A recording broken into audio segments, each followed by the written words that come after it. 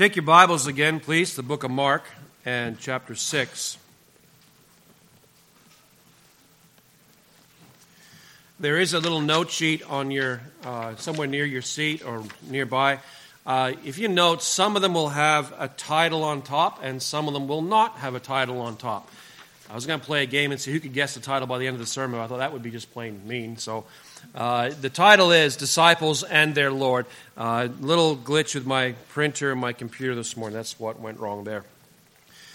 What I want to do this morning is I want to begin sort of like a little mini-series in the book of Mark about discipleship. It's just two messages, the one this week and not next week, but the one the week after. I want to look at this passage and see there how discipleship is explained, and then we're going to look at other passages in Mark and kind of tie them all together. And I want to look at two basic things. First of all, the disciple and his Lord today, and then the disciple's life and ministry in 2 weeks' time. And we're going to see them both in this passage here. The call to follow Christ is far more than a convenient get-out-of-hell card.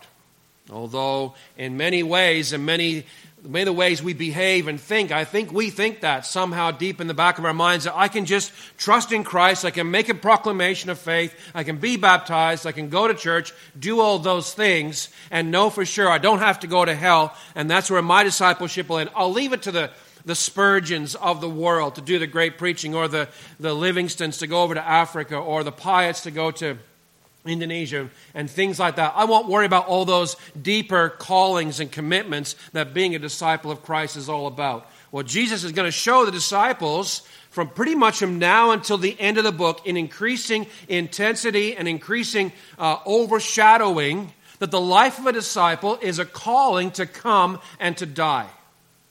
To come and die, the death to sin, death to self, death to the world, and in some cases, in the case of all but one of them, literally physical death as a part of discipleship and following Jesus Christ. Up until now, you can imagine their joy, their kind of thrill as they've walked with Him all the time from when He called them back on the shores of Galilee and other places, and they've watched Him do miracles. They've listened to Him preach. They've watched Him cast out demons and cleanse lepers out of people. They've watched all these things going on. They've been on the boat. They've seen the storm stopped by a single or two words. They've watched, some of them, how Jairus' daughter goes from the still, cold, pale death to a living human being again, with joy responding to her parents who go from tears of joy to grief to tears of joy as they give her food. And they've seen all that Jesus can do. And they may have gotten in the back of their minds somehow that it's just about following and just about seeing what Jesus is doing. It sort of ends there. And what Jesus is going to show them is, listen, discipleship doesn't just mean following Christ. It means carrying on the mission of Christ. It means taking the message that Christ has given us to the far reaches, the far corners of this world. Now, if you look at the passage as a whole, from 7 down to the end of verse number 32, it's one of Mark's little literary devices. We call it inclusio or bracketing. What he does is he takes one story, he slices it in half, and he puts another story in the middle, and he uses the middle story to make an emphasis that fits the other story on either side of it. It's like the highlight of the story is in the middle. And you kind of wonder, how do these two stories fit together? You got, first of all, the story of the disciples, and Jesus sends them out to go and preach the gospel and so on. He gives them an equipping and whatnot. And then he breaks away from that, and you have this little identity crisis. Who is Jesus? Is he Elijah? Is he one of the prophets? Is something like that? And then you have the story of John the Baptist and his death. And then he finished up that story, and it jumps back to the end of the first story, and it shows how the disciples have gone out to preach, and now he brings them back, and he gathers them back to himself, and they go apart by themselves for a little while to rest together. And you say, what's the point? Why does Mark... I'm having trouble with my throat today. Why does Mark structure it like that? And the point that Mark is making as he's communicating with first century disciples and us, through the Spirit of God and the Word of God, he's showing us that the life of a disciple is overshadowed by death. Dying to self, dying to sin, dying to the world, and so on, all those things. And they're going to see now as they progress their way all the way to Jerusalem, because John the Baptist's death foreshadows and looks all the way forward to chapter 15 when Jesus himself will suffer and die. And it's Mark's way of bringing us along. It's like we're taken by the hand by Mark, and he's taken us on this journey through his book, and he's leading us towards the ultimate end of the story, which is Jesus' death, and then finally his resurrection, his triumph. So he's taken us down that road. And this passage and the structure shows us how death kind of hangs over all of discipleship. But it's not a death like the world knows. Fruitless and pointless and just cold, stiff, nothing. It is a death, like John was talking about in the song we're singing. We're looking forward to a day when we're going to be caught up to be with Jesus. We'll forever be with him. We're looking forward. The older I get, the more I look forward to it, the more my body parts are breaking down and falling apart, not working the way they're supposed to work. I'm looking more and more forward to the day when I'm going to be caught up with Jesus, and all of this will be glorified. The work of Christ in me will be finished. And I love the way Mark takes the story and he splits it apart, and he puts their sending out the beginning. He puts John the Baptist's death in the middle. And the last scene, what's he do? He gathers them back together. And they give an account, they give a report of all their ministry, and then he takes them aside by themselves, and they rest for a while. That's the hope we're hanging on to, isn't it? The older we get, the day we're going to spend, we're going to meet Jesus face to face. There was a few of us sitting, I think it was in school, chatting about who you want to see when you get to heaven, who you want to talk to, and what are you going to say, and what will it be like to meet all the people who have died and gone before. And I don't mean to sound super spiritual, but I just can't wait to see the Lord. I want to see Spurgeon. Yeah, I got some questions for him. I want to see Paul. Got a lot of questions for him. Some of the ladies want to line up behind Eve and ask her a few questions about a fruit, and then so on. But I want to see the Lord. I want to look there and see the one that with the nails in his hands. And faith will give way to sight, and we'll see Jesus just as he is. And those great words, welcome home, good and faithful servant. I pray that those will be the words I hear when Jesus looks up and sees me coming, or we see him coming. Well, let's get on with the message for today. In your outline sheet there's 5 points on that sheet. I don't know that we'll get through all of them, and I really want to focus really on the first 3, so the last 2 will simply be almost a passing comment. But what I want us to see this morning is the master of the disciples. I want to focus an emphasis on Jesus and his relationship and what he's doing with his disciples. And this little summary section here gives us a beautiful instruction. If you have a green pen, like I do, sometimes I take a green pen, I always mark the verbs, the significant verbs in the passage. And as we read through this, you're going to see the significant verbs, this little opening section, because it tells us a lot about what Jesus has done with them and is doing with us today. So the outline is simple. Number 1, Jesus summons and calls his disciples. Number 2, Jesus equips his disciples. Thirdly, he instructs them. Fourthly, he sends them. And fifthly, he gathers them and rests them. And like I said, we'll probably focus most of our time on the first couple there. Let's read the passage together, shall we? Mark 6, beginning at verse 7, he says this, "And he summoned the 12 and began to send them out in pairs and gave them authority over the unclean spirits. And he instructed them that they should take nothing for their journey except a mere staff, no bread, no bag, no money in their belt, but to wear sandals. And he added, 'Do not put on 2 tunics.' And he said to them, 'Whenever you enter a house, stay there until you leave town. Any place that does not receive you or listen to you as you go out from there, shake the dust off the soles of your feet for a testimony against them.' And they went out and preached that men should repent. And they were casting out many demons and were anointing with oil many sick people and healing them. And King Herod heard of it, for his name had become well known, and people were saying, 'John the Baptist has risen from the dead, and that is why these miraculous powers are at work in him.' But others were saying, 'He is Elijah,' and others were saying, 'He is a prophet, like one of the prophets of old.' But when Herod heard of it, he kept saying, 'John, whom I beheaded, is risen.' For Herod himself had sent and had John arrested and bound in prison on account of Herodias, the wife of his brother Philip, because he had married her. For John had been saying to Herod, 'It's not lawful for you to have your brother's wife.' Herodias had a grudge against him and wanted to put him to death and could not do so, For Herod was afraid of John, knowing that he was a righteous and holy man, and he kept him safe. And when he heard him, he was very perplexed, but he used to enjoy listening to him. A strategic day came when Herod on his birthday gave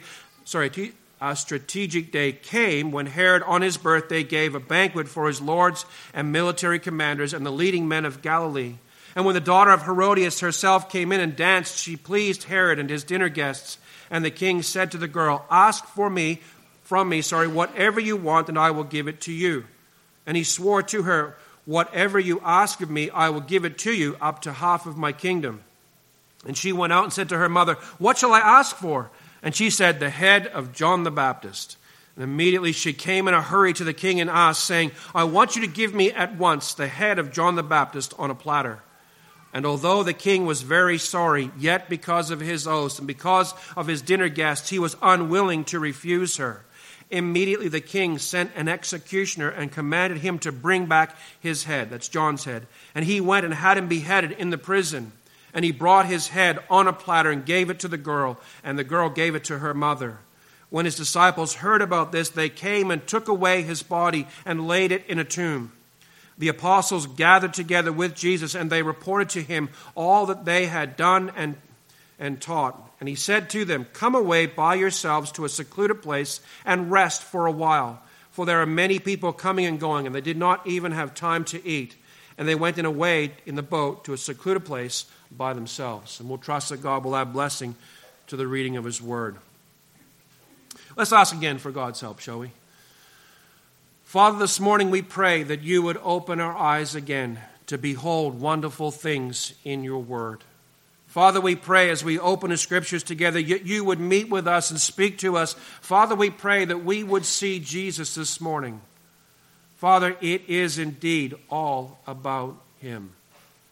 And Father, our desire this morning as we gather together as a company of people is to see him, to be enthralled with him, to be awed at who he is. And Father, to see the gracious work that he has both done in the past and is still doing today in us. Father, again, challenge us and rebuke us, we pray. In Jesus' name, amen. I want you to see the disciple and his Lord. I want you to see, first of all, that Jesus summons and calls his disciples. Now, back in those days, the disciples of the Jews and the Pharisees weren't called like Jesus called his. Jesus walked along the beach and the different city streets and so on, and he would see one that he had chosen, and he'd look out and say, "You, come follow me." And that person would get up and go and follow them. Well, in those days, the disciples of the Pharisees and the Jews and the rulers and so on, they would go themselves to the one that they had chosen. And their devotion was not to the person they were going to. Their devotion was to the law of God. And going to one rabbi or one teacher, they would show their devotion to the law of God. And one man named Hillel was a famous rabbi of the first century. And he walked all the way from Babylonia all the way up to Jerusalem. And he was standing outside on the Sabbath, listening through the window as the rabbi had taught the scriptures. And this rabbi was so moved by this man's devotion to the law that he invited him in and said, "You can be my disciple." But in those days, it was typical for disciples to select their teacher. Kind of like today, we go to school. We look for the best school with the best teacher and the best facilities, and we choose on that basis. But in this day, in Jesus' day, he did something radically different. He went out and he chose for himself his own disciples and said, "You come and you follow me." And I love the way Jesus picks his disciples. He doesn't go to the PhDs. He doesn't go to the goody two-shoes in class. He doesn't go to all the best. He goes to the lowest and the bottom. He picks the tax collectors and the fishermen, the uneducated, the untrained. I love Peter. I can identify with Peter, a bumbling guy with a big mouth that never learned to shut up, right? It's true. And the neat thing is, listen, what does 1 Corinthians tell us? He did not choose the wise, the strong, the noble, the powerful, the mighty. He chose the things that were not to shame the things that are. And we can see right in the passage in Mark 6 and verse 7, it says, he summoned the 12. You see, what does that mean? You ever get a summons in the mail? Or like me, I had a fun experience. I was driving my truck and this officer of the law pulled me over and he said, "Well, I got good news and I've got bad news." And I said, "Okay." He says, "Well, the good news is I'm not going to give you the speeding ticket you should have gotten." I said, "Okay, that's the good news. What's the bad news?" He said, "The bad news is I got a warrant for your arrest." I did that. Whew, really? And he said, yes, you can do one of two things. He said, you can leave your car here. I can put you in cuffs, put you in the back of my car and take you down the thing, and you can spend the night in the drunk tank before you go and appear before the judge in the morning. I said, what's my second option? He said, you can follow me exactly, and we'll go and talk to the sergeant on duty, and you can make a declaration that you'll come back and answer charges and all the rest of it. I said, I think I'll take option number 2 if that's okay with you. And we went about the way. And he said, you stay right behind me. You come and you follow me and you stay behind me. I said, guaranteed, man, I'm not losing sight of you for anything. And it was nothing. It was a park. You all look so worried. It was a parking ticket that somehow had gotten through the cracks. I was actually down here in Australia when it happened, but that's beside the story. And the point was this. He made a summons on my life. He said, you follow me. Don't you dare lose sight of me, and you come with me. He said, you want to make a fuss with me? I'll put you in cuffs. I'll treat you the way I can treat you. And it was a definite call, a definite summons. And when Jesus summoned the 12 together on this morning, whatever it was, he got them all together. He said, I've got something to tell you. He summoned them. But this isn't the first case. Take your Bibles, flip back over to 1 and verse 16. I want you to see this. He's walking along the beach, as we saw, and it says in verse 17, I'll let you find it, sorry. In verse 17, he says, follow me, and I will make you become fishers of men. And immediately they left their nets and they followed him. And immediately in verse 20, he called them. He found more. It's the same word, proskaleo. It means to call with an authoritative summons and a command. When I got that summons from the police officer, I didn't have any option about whether or not I obeyed it. He calls us. Number one, he calls us to follow him. We leave everything behind and we follow Christ wholeheartedly. In chapter 3 and verse 13, flip over there for a sec.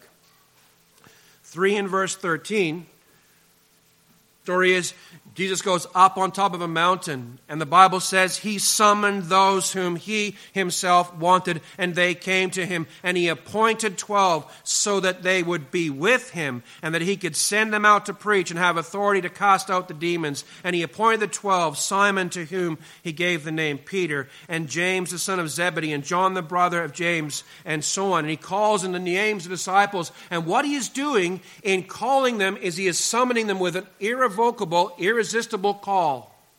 To not come would be to act in rebellion and disobedience against Jesus, the Master. And by naming them and appointing them, he is showing his authority over them.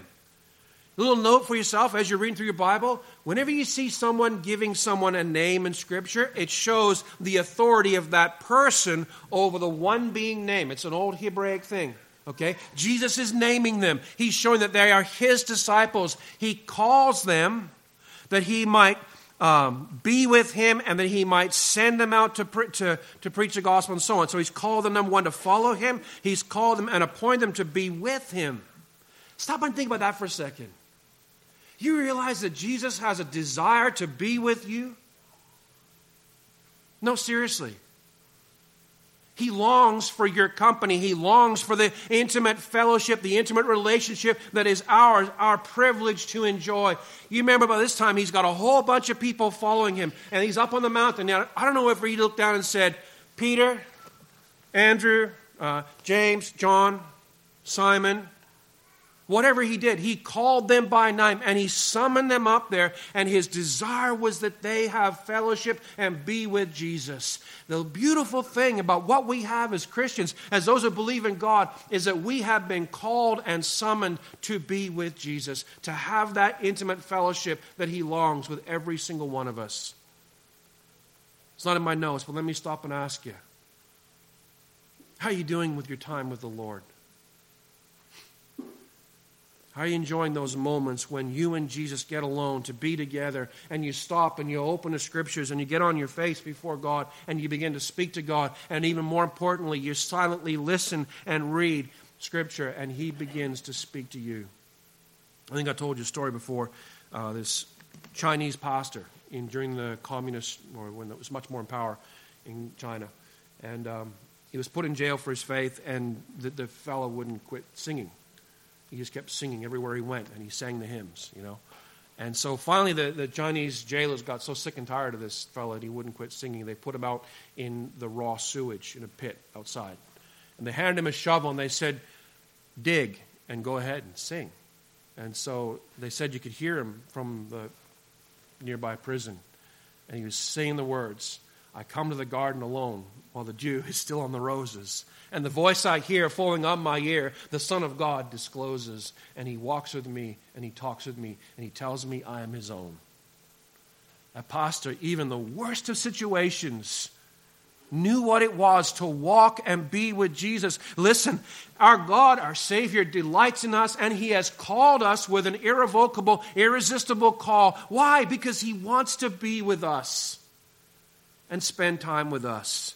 He called them to be with him. He called them in verse 7 of chapter 6 to send them out. He summoned them that he might send them out to preach the gospel. Take the Bibles over to Mark 8, 34 and 35. The word summon in my Bible shows up these times, and the word proskaleo shows up a couple more times. I want to pick them all out because they all have to do with discipleship. So Jesus is summoning his people, and in Mark 8, 34 and 35, and it says this, actually to 38. And he summoned the crowd with his disciples and said to them, if anyone wishes to come after me, he must deny himself, take up his cross, and follow me. For whoever wishes to save his life will lose it, but whoever loses his life for my sake and the gospel's will save it. For what does it profit a man to gain the whole world and forfeit his soul?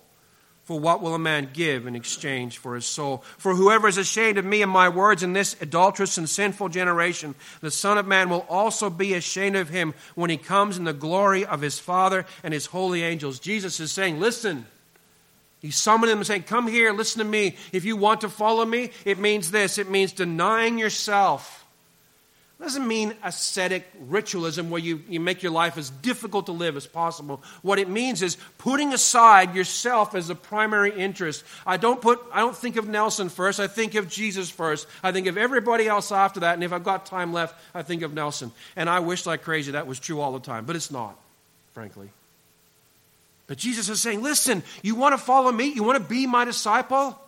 This is what it means to put self aside. What does it mean to take up the cross and follow him day by day? It doesn't mean to endure some horrible circumstance. It means to go to the Lord and put self aside, to pick up the cross and follow him, to put him first in everything. That in all things he might have, what did the old King James say? The preeminence. Colossians 1, 18, 19, I think it is. That's the goal. That's the desire here. And Jesus is saying, listen, you want me to be my disciples? It means giving up everything that makes you something. It's putting self aside and following Jesus 100%. One last thing we'll look at, 10 verses 42 to 45. Now my NASB, it has the word call, but it's the same word in Greek. It's the proskaleo word, and it says this. I'll let you find it. Mark 10, verses 42 to 41 to 45. He says this, hearing this, the 10 began to feel indignant with James and John. They've asked that they might have the two thrones, one to either side of Jesus. And Jesus, in verse 42, calling them to himself, Jesus said to them, you know that those who are recognized as rulers of the Gentiles lord it over them, and their great men exercise authority over them. But it is not this way among you. Whoever wishes to become great among you shall be your servant, and whoever wishes to be first among you shall be slave of all. For even the Son of Man did not come to be served, but to serve and give his life a ransom for many. What's he saying? He's saying, listen, you want to come and follow me? You want to be my disciple? Here's what it involves. Forget power seeking, forget leadership seeking, forget looking to be the top dog on top of the pile all the time. What it is this. It's giving your life for the other person. It's putting yourself down below. Again, I can't help thinking of this story with Jesus in the upper room with his disciples. And they're all sitting around the table and they're enjoying that great last feast together. And they're all arguing about different things and talking and enjoying eating together. And nobody has taken the time to wash the other one's feet. They've all come in thinking that somebody else can do that job. And Jesus gets up and he does something that no servant, no slave is ever required to do in their culture. He unloosens the sandals of his disciples' feet and he takes them off. No servant was considered. That was considered beneath a servant's humblest position, and Jesus lovingly does it for his disciples. And he's showing his disciples here, listen, you want to be like me? You want to follow me and go all the way that I'm going? Here's what it involves. It involves giving your life as a ransom for others. Now, we can't give our lives as ransoms for each other, but we give our lives in service. We live for the benefit and the glory of the other. Our goal is to labor together that the other person might enjoy the Lord. Piper has a great thing. John Piper in their music department of Bethlehem Baptist Church, they call it laboring for one another's joy. Try it again in English. Laboring for one another's joy. And that's what Jesus is showing his disciples. Listen, you want to come after me? You want to be my disciple? It's a life of laboring to give others the joy in the Lord Jesus Christ. So how are you doing so far? Jesus calls us. He's summoning us to be with him. And that's what that call involves. Following where he leads. Being with him.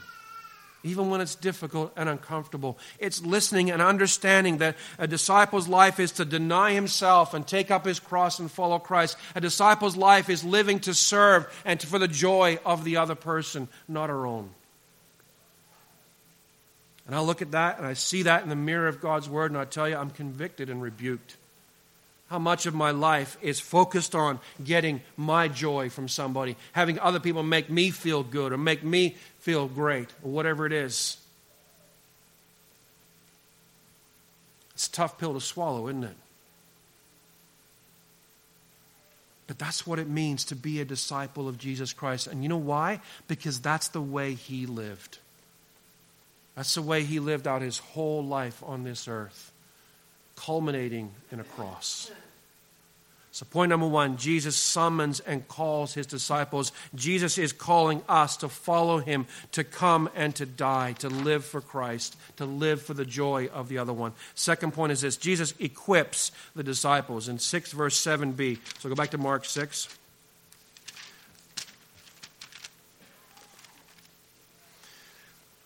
Back in Mark 6, he says, he summoned the 12 and began to send them out in pairs. And secondly, he gave them authority over the unclean spirits.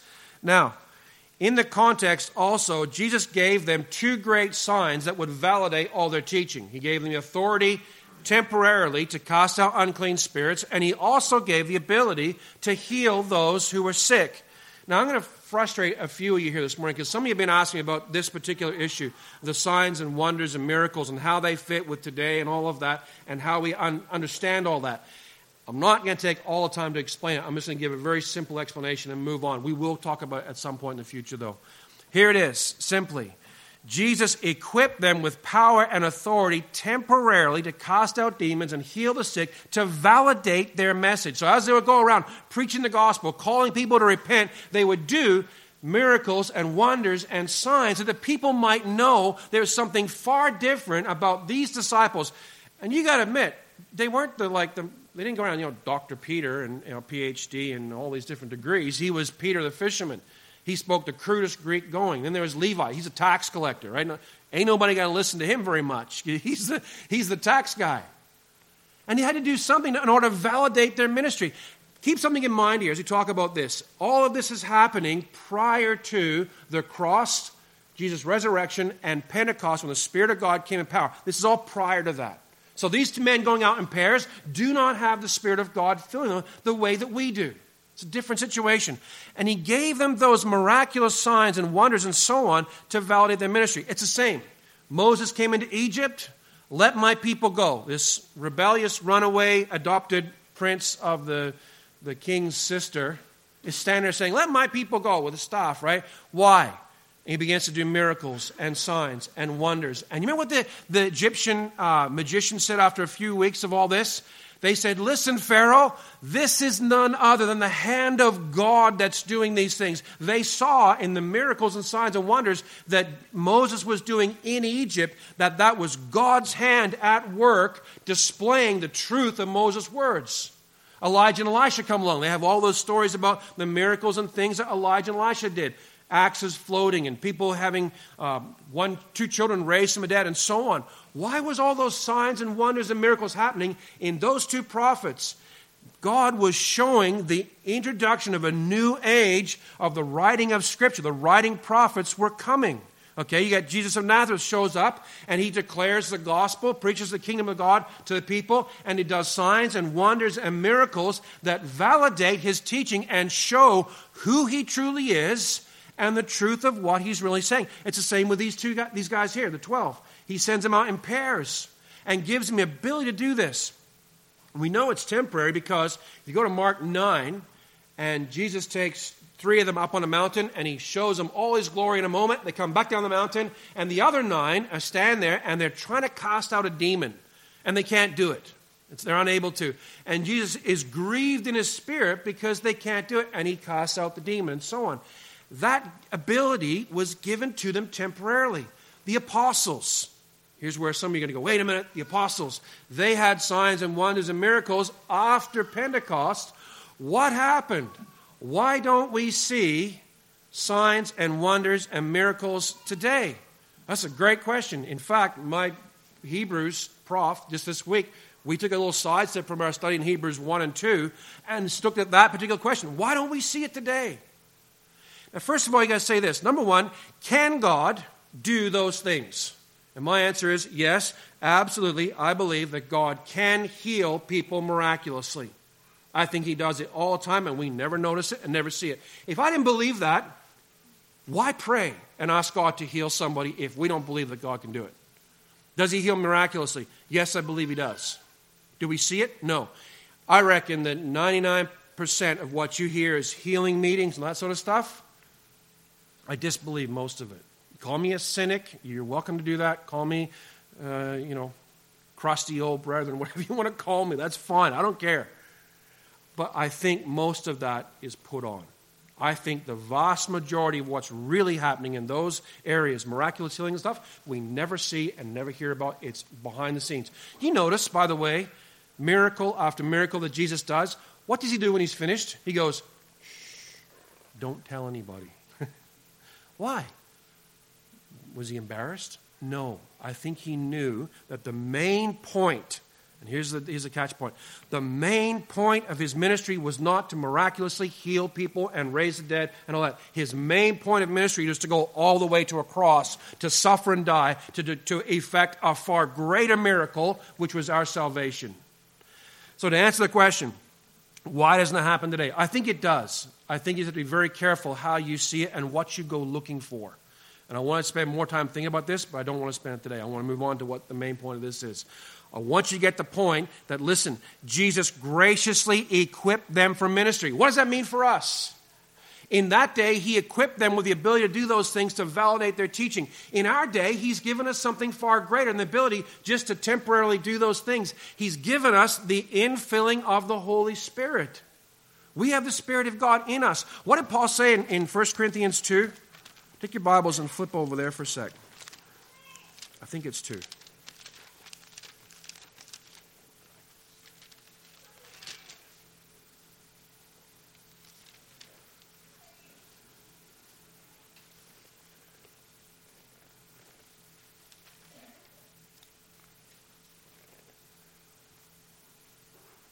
There is a verse in here, and I cannot seem to put my finger on it. Oh, here it is. It's in chapter 4, verses 18, 19, 20 in there.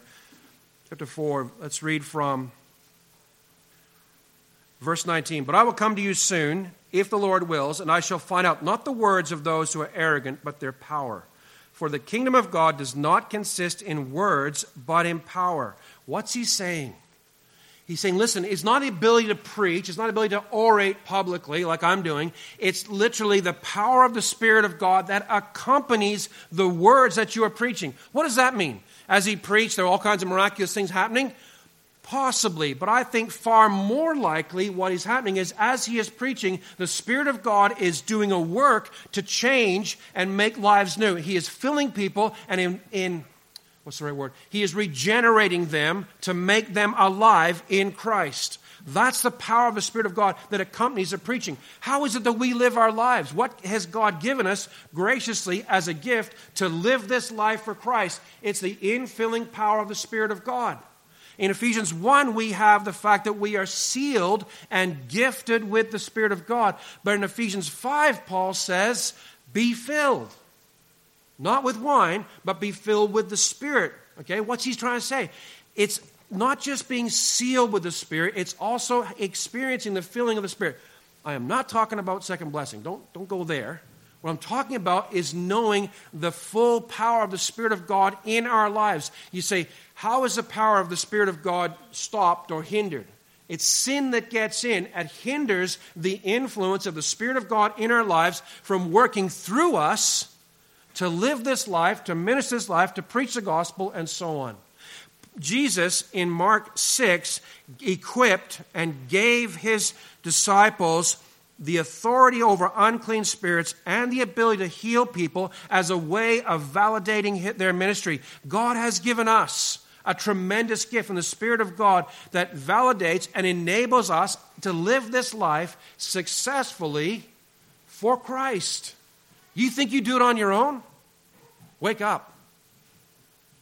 You don't do anything without the power of the Spirit of God enabling you to do it as a believer. So number one, Jesus summons and he calls his disciples to be with him, to follow him, and so on. Secondly, he equips them. And thirdly, the last one we'll look at today is Jesus instructs his disciples. Let's look again at verse number 7 and 8. It says, he summoned the 12 and began to send them out in pairs and gave them authority over the unclean spirits. And he instructed them that they should take nothing for their journey except a mere staff, no bread, no bag, no money in their belts, but to wear sandals. And he added, do not put on 2 tunics. And he said to them, whenever you enter a house, stay there until you leave town. Any place that does not receive you nor listen to you, as you go out from there, shake the dust off the soles of your feet as a testimony against them. And they went out and preached that men should repent, and we'll leave it there. Here's the point. Jesus instructed his disciples. The goal, the role of a master-disciple relationship, like a master and apprentice, is to teach the apprentice, to teach a disciple, and train them and instruct them and demonstrate for them all that we are supposed to do and live. You go back to Mark 1, and you just read all the things that Jesus is doing. He's just demonstrating the life of faith. He's demonstrating and teaching them about the kingdom of God. He's teaching them about the Son of God, who he is. He's displaying in miracle after miracle, this is who I am. When they went out to preach, by the way, I've always found it kind of neat that Jesus never taught his disciples how to preach. He taught them how to pray, but not how to preach. But he did give them, by demonstration and example, what they were to declare, what their message should be. And they went out preaching repentance. They went out preaching the kingdom of God. I'm convinced of that. They went out preaching who Jesus was, proclaiming the coming of the kingdom in the person of Christ. But before they did that, Jesus taught them. He instructed them. He took them aside by themselves at periods of time and taught them the parables and explained those things to them. The Bible tells us, I think it's in the book of John, that if all the things that Jesus said and did were written down, the whole world couldn't contain the books. Which, when we get to heaven, makes me kind of curious to find where that library is and go look, right? And see all the things that Jesus did and said that weren't recorded for us. There's so much more that they had that they could draw on to teach. And they went out after he instructed them. Jesus also teaches them about living by faith. Look what he says down in number 8 there. He says, take nothing for the journey except a mere staff, no bread, no bag, no money in your belt. What is he trying to get across to them?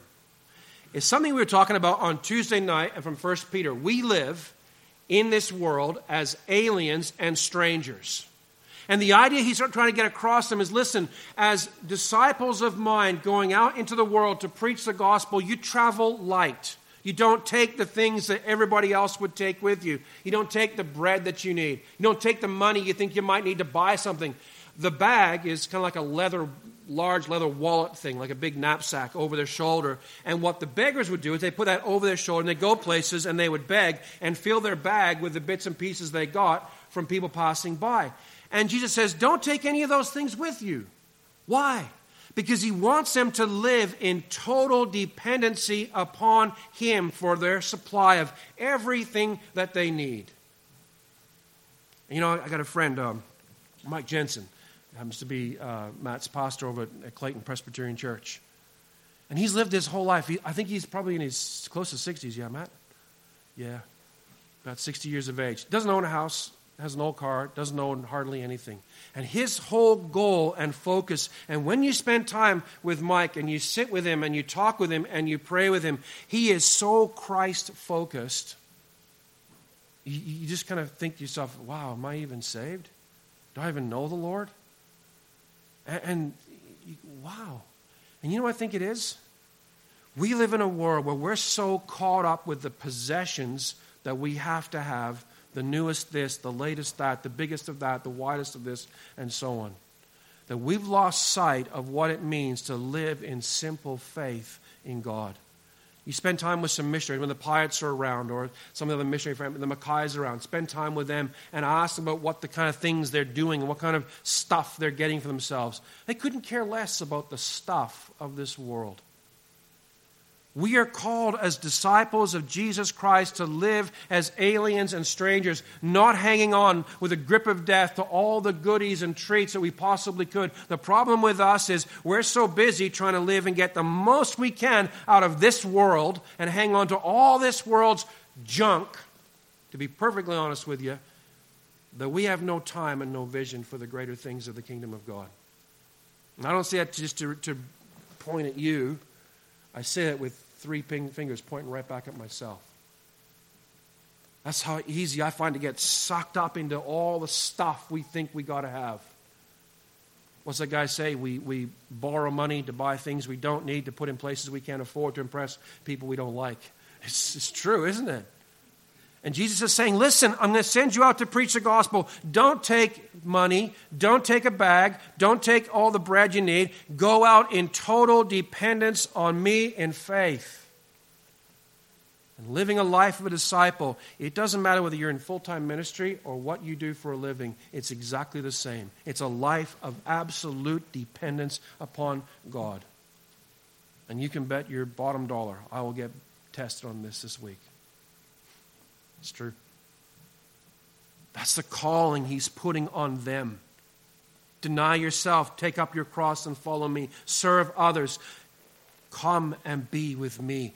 The problem for us, as I look at the world we live in, especially the Australian, Canadian, American, Western culture, is we're so entrenched and so caught up with this world that we have little time for the Lord Jesus.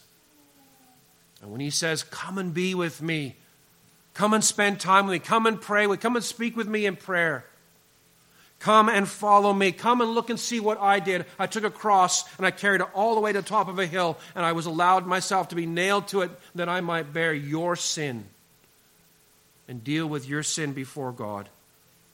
And he calls us to follow him. It isn't just to stand at a distance and watch. It's like the little boy. You don't have snow here, so it's maybe hard for you to kind of imagine, but back in Canada, and definitely in Ohio, they had more snow than we did, deep snow drifts. And this little boy goes out for a walk with his daddy, and the daddy's walking along, and the little boy's kind of stumbling along. He keeps falling over because he can't gets his feet stuck in the snow. You have to kind of experience, I know what I mean, but the dad turns around and says, look, son, he says, you just put your feet right where I put my feet. And he takes his big steps in the snow, and the daddy's big boots crushed down a big hole in the snow. And the little boy behind him starts walking along with his feet. He's getting his feet right in the spots where daddy's walking. And before he knows it, he doesn't fall over anymore. He's actually keeping up with dad. And the dad's purposely taking smaller steps so the little boy can keep up and walk. And that's what Jesus means when he said, come follow me. That's what he meant when he summoned the 12 and began to send them out. You walk the way I walk. You walk where I walk. And you know what? Your walk will take you all the way to a cross. And for us, it might not be a literal 6x6 cross on a hillside. For us, it might be the cross of giving up the things that are most precious to us, that we might be more like Jesus. He's summoning us. He's saying, come be with me. Come follow me. Come walk with me. It's for all of us, from pulpit to the back wall, everybody in this room. He's calling all of us. And my question to you this morning is, are you listening to the call of Jesus? Are you hearing what he's saying? Are you obeying that call? It's one thing to listen, right? My kids hear me tell them what to do all the time. Every once in a while, they do what I tell them to do. And they discover surprisingly different results when they actually do what I tell them to do rather than just listen. And the easiest thing in the world for us is to sit and listen to a sermon and sit and read your Bible and sit and listen to songs or testimonies. And we hear it. And we nod, oh yeah, amen. And we're so convicted by it. And we do absolutely nothing about it. And that's where it all falls apart. Because what we claim to believe is not proven by what we say. What we claim to believe is proven by what we do with our hands and our feet and our mouth. There's one other scene I want to bring out. We're way off the notes, but don't worry about that. Back in Mark 3, and actually, if you look at all those summonings in Mark 1, Mark 3, Mark 8, Mark 10, in every case, there's a shadow of death that hangs over it. Not death as far as like dying and going to the ground. I mean death as far as separation. In Mark 1, he called the four. What did they do? They got up, they left their father and the servants in the boat, and they followed Jesus. In Mark 3, there's a whole crowd of Jesus' followers out down the plain below the mountain, and he calls 12. They leave behind a whole bunch more. In John 8, there's hundreds of people following Jesus, and he preaches the word to them, and it's so powerful, and it's so separating that by the end, the whole congregation goes from hundreds of people down to 12. It was the biggest church shrink in history, I think, from hundreds down to 12 in one sermon. And Jesus looked at them and says, "You going to leave also?" And they say, "No. Who else are we going to follow? You have the words of life." And they stay with him. The reality is, and I've discovered it in a bigger way recently, when you make that step to follow Christ and walk with Christ like a little boy walking in his daddy's footprints, you can guarantee yourself one thing: there will be friends around you and family around you that will not go with you. They will not understand. And more than likely, they will rebuke you and say all kinds of nasty things about you because you're choosing that. That's what it means to follow Christ. I'd love to give you a great glowing picture. And in some ways I can. But in a far deeper way, to follow Christ, taking up your cross and going after him means leaving so much behind. There's an old hymn we used to sing, though none go with me, yet I will follow. What's the hymn, Deb? What is it? I have this. What better title, hey? I have decided to follow Jesus. Though no one go with me, yet still I will follow. How easily we sing those words, but how difficult they are when there is no one with you and you are alone. But that's the call on our lives.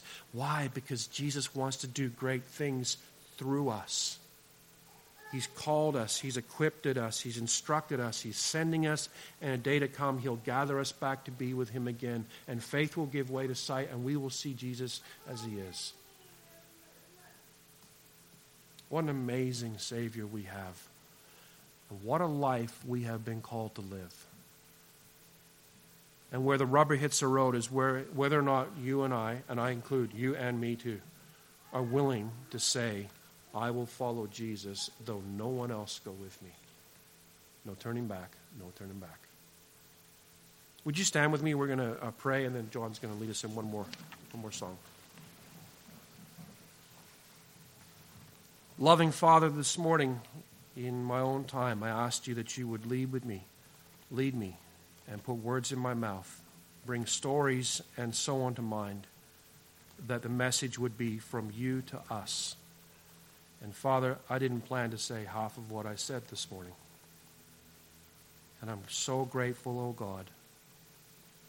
Father, I pray this morning as we sit here that you would take the words that have been said. And Father, I pray that if something has been said that isn't quite right, that you would remove it from our minds and our memories. But Father, by the same token, I plead with you, by the power of the Holy Spirit, the things that have been said that are scriptural and biblical and are true from your heart to ours, oh God, do not let us put them aside easily. Father, the call to live a life of a disciple is a hard call. But it's a call that requires our obedience or eternal consequences. Father, for all of us sitting here this morning, we all have different struggles and different problems, different issues we're dealing with. Father, it is so easy for us to be so caught up, so entrenched in the world we live in, that we can barely pull our heads up to see up above, to hear your voice, to hear your call. Father, we plead with you this morning that you would lift up our voices. Father, as the psalmist says in Psalm 40, to lift us up out of the miry clay and set our feet upon a solid rock, that we might sing a new song of joy to the Lord. Father, help us, all of us, every one of us, to consider long and hard what it means to follow you and to be willing to take up the cross, to deny ourselves, and like the little boy, put one foot after another into the footsteps of Jesus and follow exactly where he went, being willing to endure exactly what he endured. Father, it staggers the human mind to consider that Jesus, who was very God of very God, being in the form of God, who didn't think it robbery to be equal with God, but made himself of no reputation. He took upon himself the form of a servant that came as a man, and he suffered and died for us. And Father, you have given him a name that's above every name, that the name of Jesus, every knee would bow and every tongue confess that he is Lord. Father, for us to do that, it must be more than words that come out of our mouth. It must be the heart bending and bowing before the Almighty God. It must be a tongue that is empowered by the Spirit of God to say, he is Lord. Father, we plead with you that you would do a work amongst us all. Awaken us, O God, revive us according to your word, we pray. And we do so in Jesus' name, giving thanks. Amen.